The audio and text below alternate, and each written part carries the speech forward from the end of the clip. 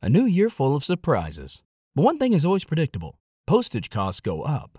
Stamps.com gives you crazy discounts of up to 89% off USPS and UPS services. So when postage goes up, your business will barely notice the change. Stamps.com is like your own personal post office, wherever you are. You can even take orders on the go with the mobile app. No lines, no traffic, no waiting. Schedule package pickups, automatically find the cheapest and fastest shipping options, and seamlessly connect with every major marketplace and shopping cart. There's even a supply store where you can stock up on mailing supplies, labels, even printers. Stamps.com has been indispensable for over 1 million businesses just like yours. All you need is a computer or phone and printer. Take a chunk out of your mailing and shipping costs this year with Stamps.com. Sign up with promo code PROGRAM for a special offer that includes a 4-week trial, plus free postage and free digital scale. No long-term commitments or contracts. That's Stamps.com, code PROGRAM. How are you guys doing? Hey, real quick, we've actually just launched the very first episode on Disposed TV. It's actually a documentary over Ukraine. It's something you need to go check out. It'll be linked at the very top of the description. I was about to give you guys a whole rundown of what happens within it, but that would actually ruin the entire point of you going over there and checking it out. It's pretty good.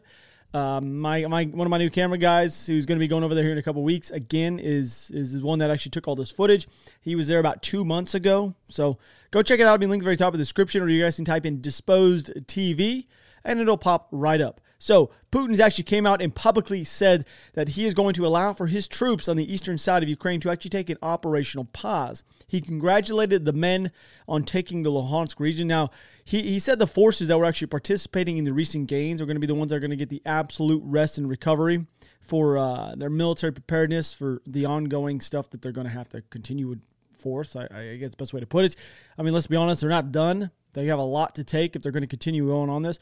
Now, him saying this publicly is done for a few different reasons. Now, within Russia, his image of how he treats his military can be somewhat skewed depending on who you ask. And we know the morale of the men fighting in this area is very low, and they're most likely going to be very tired. I mean, they just went on a very large-scale offensive and have been through quite a bit. Now, granted, these aren't the guys, I guess, for the most of the world. The world isn't really rooting for these guys, but I can assure you they're extremely tired and they're still human, so they're going to need some rest.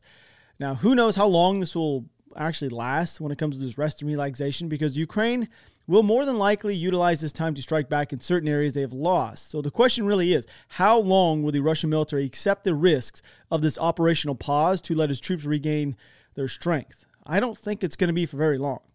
When I first started doing some research for this video, by the end of it, things have already changed inside this area. I mean, the Ukrainian forces are now going on the offensive in certain areas that they're able to. Now, that's not including if they're able to get some sort of HIMARS or some big artillery pieces in this area, which I don't believe they have as of right now. And this is also pretty good timing for the Russian military because I'm fairly confident they've actually almost used all the conventional weaponry it could possibly deploy, including ballistic missiles and strategic bombers. And it's fairly evident as well that they have committed a very large percentage of their combat-capable manpower available to fight in foreign operations. I'm not saying all of them, like all the combat-capable men, they have to leave some inside of Russia. Now, we know they are running very low on reserves and manpower in the general operations inside of Ukraine. So going back to my original question, how long is Russia going to be able to allow its men to stay with this operational pause? Is it going to be 2 days, 1 day, a month? It's definitely not going to be a month, but I don't think it's going to be longer than 2 weeks. So some of the first footage is coming out of what Severinodas actually looks like on the ground after the Russians completely destroyed it. Now, it really shouldn't shock anybody that it looks like this. If you guys are over on the YouTube channel, you guys know what I'm talking about. It literally was absolutely destroyed. I just don't get it, really. Because you know how many billions of dollars it's going to take to rebuild these cities? So you absolutely demolish them to then rebuild them. But the thing is, if you lose the war inside of Ukraine and you're literally going to have to rebuild them no matter what. So I just don't understand it. It's also now very clear the Ukrainian military is going to be targeting as many Russian ammo depots and supply routes as they possibly can. Another ammunition depot has now been targeted. Actually, there's been two, but this one was inside of Kharkiv. And they've also now started targeting the supply routes. A railway infrastructure facility inside of Donetsk was just now targeted. This was actually some of the recently gained areas. I have some clips I'd like to share with you of that as well. And from what I've found, the Ukrainian military is doing some pretty amazing things with these HIMARS already out the gate. They have certain areas, and a lot of the stuff's been geolocated, which I'll be talking about here in a second. But they're figuring out the outer barrier, I guess you would say. They're pushing these things to the limit. Now, these HIMARS are going to cause Russia way more of a headache than I think they're actually originally have thought. And I have seen some geolocated images from the video that the Ukrainian military had posted. So the Ukrainian military posted this video. It was more like a hurrah video is the best way for me to put it, like getting their men motivated. These things are actually in action, and they were shooting it during the daylight hours, which is kind of insane if you think about it, because there might be a UAV that could spot them. But the thing about the HIMARS is it can shoot, drive off, reload. Like it doesn't have to be like, it literally can fire and forget type deal. It's almost like the Javelin on wheels. Okay. Now, it's kind of insane the lengths of people will go to find the exact location of things. And after doing a little bit more digging on the certain individual's account that I was going through, I did realize that they're more on the Russian side of things. So they actually are legitimately trying to figure out the max range of the HIMARS in these certain locations that the HIMARS could be emplaced. Like, you guys should see some of the stuff I have to sift through on these accounts. Like, some of these people, I don't ever, like, I don't respond to anything. I don't want anybody to know that I'm looking at their stuff. And I have about 50-ish I sift through on a daily basis. And this was a new one, and I was sifting through his stuff. And I did originally, you never know which side they're on until you have to scroll pretty deep into their stuff and get back towards like the stuff that is like December, January timeframe, February. Once you get around there, you can kind of understand exactly where they were going. But this gentleman was actually, or individual or female, I don't know what it is. This is individual. It was actually literally taking the max effective range of each HIMARS, and they were putting the routes of where it could go and where they can be in place to hit certain targets. And they had actually geolocated the exact location. And I'm not going to share it on here, but the images, the exact location, like I don't think, it's kind of hard for me to tell you guys. If you were to take the map of Ukraine, expand it all the way out, look at all the road systems, this person legitimately went back on like Google Earth, or Google Maps when they drive around on the roads, found the two telephone poles that were sticking up, the exact same two, with the trees that were aligned. From that video, found the exact location and the trajectory of the round, and found out that is the exact spot that it hit multiple. I mean, it's pretty insane. It's pretty nuts. But the Ukrainians were actually able to utilize the HIMARS to target Russian assets at one of the air bases within multiple. Hundreds of Russians were actually killed during this attack. I didn't know this, by the way, when I was doing all this research. Just actually, over the last 12 hours, as information started to filter out, the mayor of the city has actually publicly stated that the Ukrainian hit a warehouse that was filled with ammunition, once again, fuel and lubricants. Lubricants is kind of a strange word, but I think maybe fuel, lubricants, anyway, oil, I guess you would say. They also hit the barracks that were on the base. More than 200 soldiers were KIA, along with 300 wounded. So we're talking like this is another 500. This is a mass casualty event. This was all induced by the HIMARS. And from what I can tell, they're able to actually determine the max range of these HIMARS, like I told you guys before, and they put it to the test. That is the Ukrainians. They literally put it to the test because it was legitimately on the max range. Like when you look at the bubble, like the little circle where it's at, it was exactly like to the T within like a quarter mile of its max range of doing this. Now, we have to remember these HIMARS are extremely mobile, so it will cause a little bit of confusion and will be extremely difficult to track. Now, I'm going to tell you right now, a lot of this information is always going to be stale in a certain sense. Like all the stuff that I'm getting is going to be somewhat stale to the men that are on the ground. And that's why I don't really mind talking about it, because it's always going to be about 12 to 24 hours old. Some people may not. Some of it's actually really fast up to date, but by the time this video goes live, they're always going to be about 12 to 24 hours old. It's not because that's the way I want it to be. It's just how information gets filtered. Now, we know that they were utilizing these HIMARS down near Odessa, and I'm also fairly confident that they've actually been utilizing them down in Kherson as well. Essentially, every major city the Russians hold in the southern portion of Ukraine has a chance of actually being touched by a HIMARS, just so you guys are aware. The way that the circle works, depending on where the HIMARS would be laid out as, they literally could touch every single major city in town that is controlled by the Russians down in the southern portion. And from what I could tell, there's been 12 separate warehouses over the last 24 hours inside the southern region were targeted and destroyed today, along with that one fuel depot. So we're talking 12 separate warehouses. What are these warehouses going to be full of? Ammunition, supplies, food.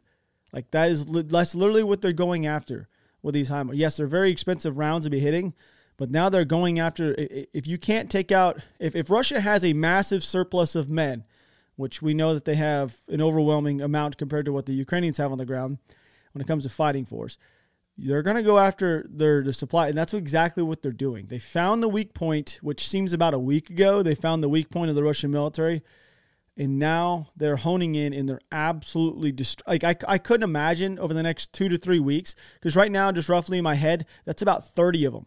That's 30 depots between warehouses, fuel depots, and ammunition depots that have been destroyed over the last week. That is a lot.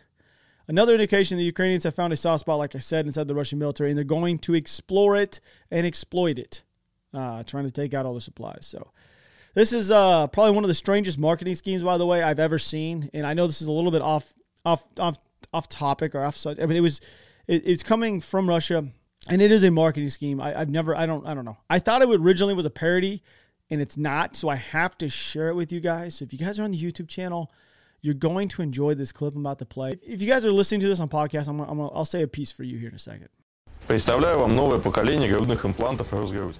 So everybody who did not get to watch the clip that is listening through your ears, if you're wondering, you can now get implants done inside of Russia. Yes, I know. That's what I'm talking about.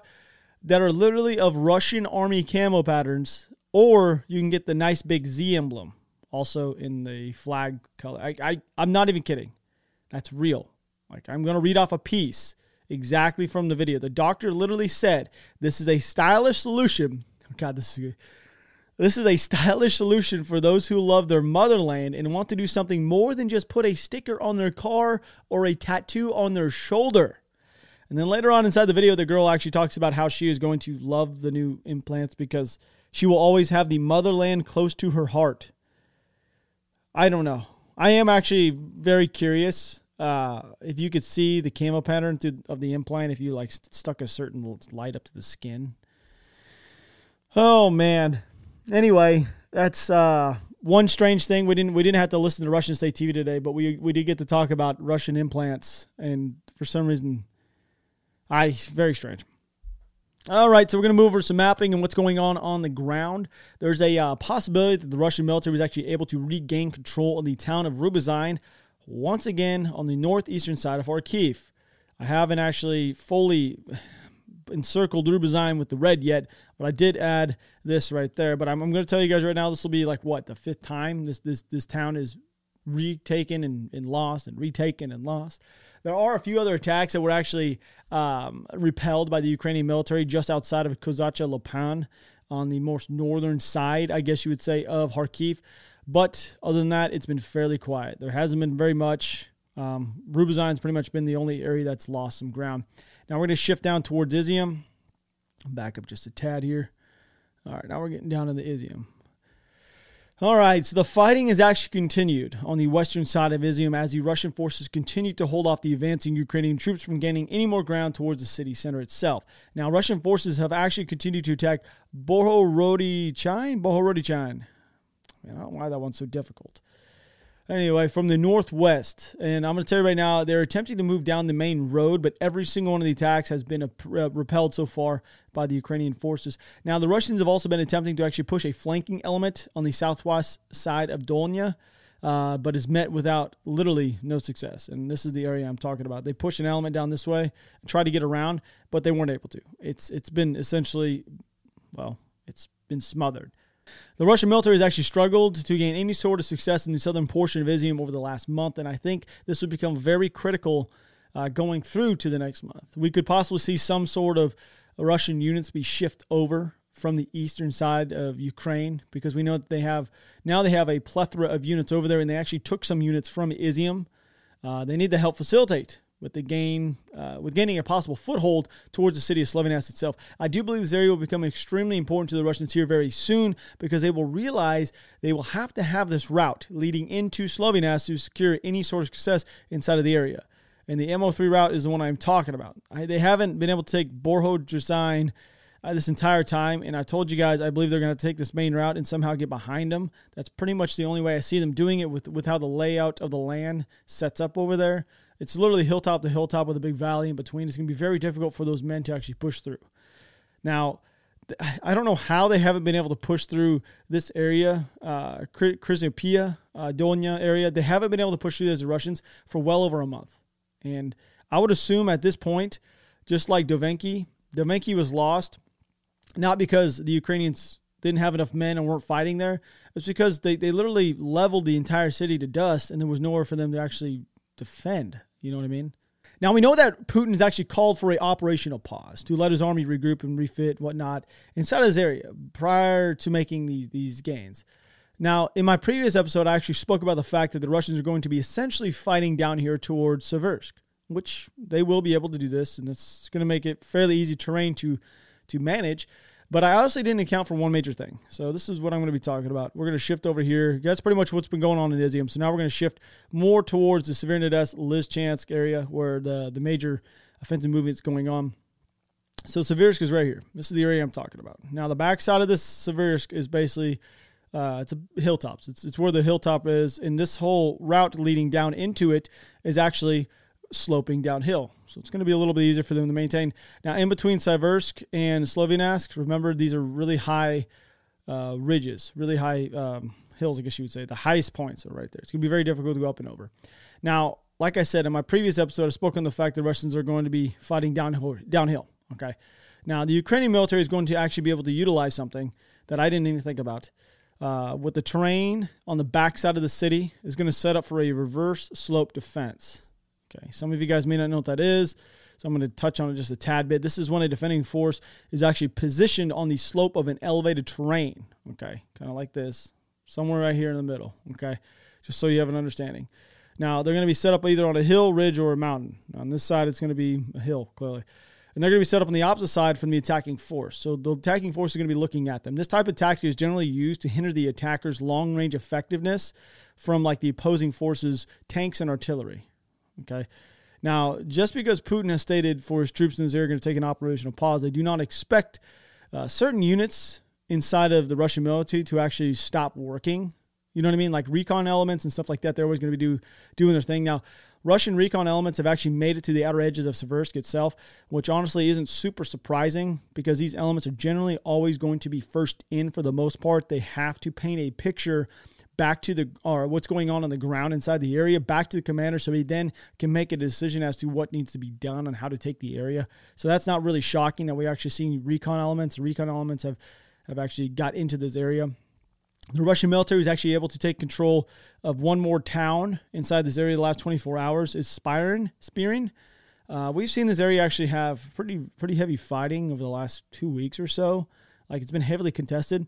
And I will say not only were the Ukrainians able to halt the offensive on the northern side near the river, which is actually somewhat shocking to me. I thought they were actually going to, I'm not going to say steamroll, but just kind of, I thought the Russians were going to be able to kind of just work their way through this side of the river. And just because I thought all the troops were going to pull back into that area of Seversk. I was incorrect. Not only were they able to halt the offensive near the river, okay, they were able to mount a counteroffensive and may have possibly regained control of Bielorovika again. This is kind of a big deal. I thought they were initially, like I said, they were going to pull all the troops back into Seversk on these hills and then actually just maintain this ground.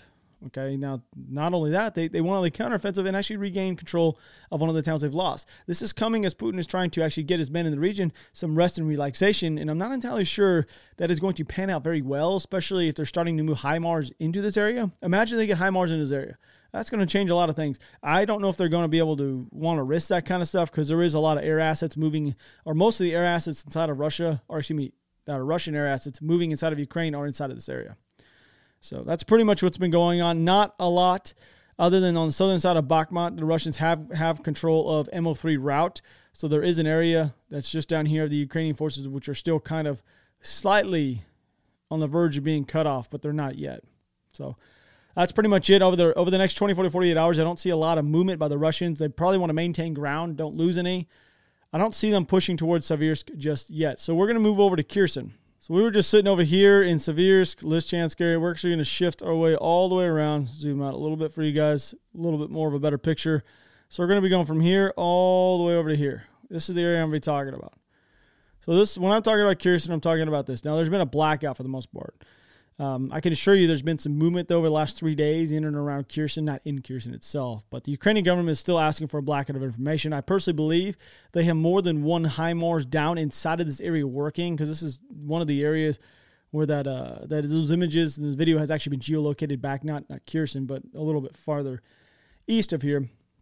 But they're continuing to try to regain control of the lost ground. I've read multiple reports that towns have being liberated over the last 48 hours and actually being held, with most of them mainly being in the northern portion of this front, I guess you'd say, all the way to the northern side. Now, I do know that one of the towns down around Kherson has had control switched 2 separate times within the last 3 days.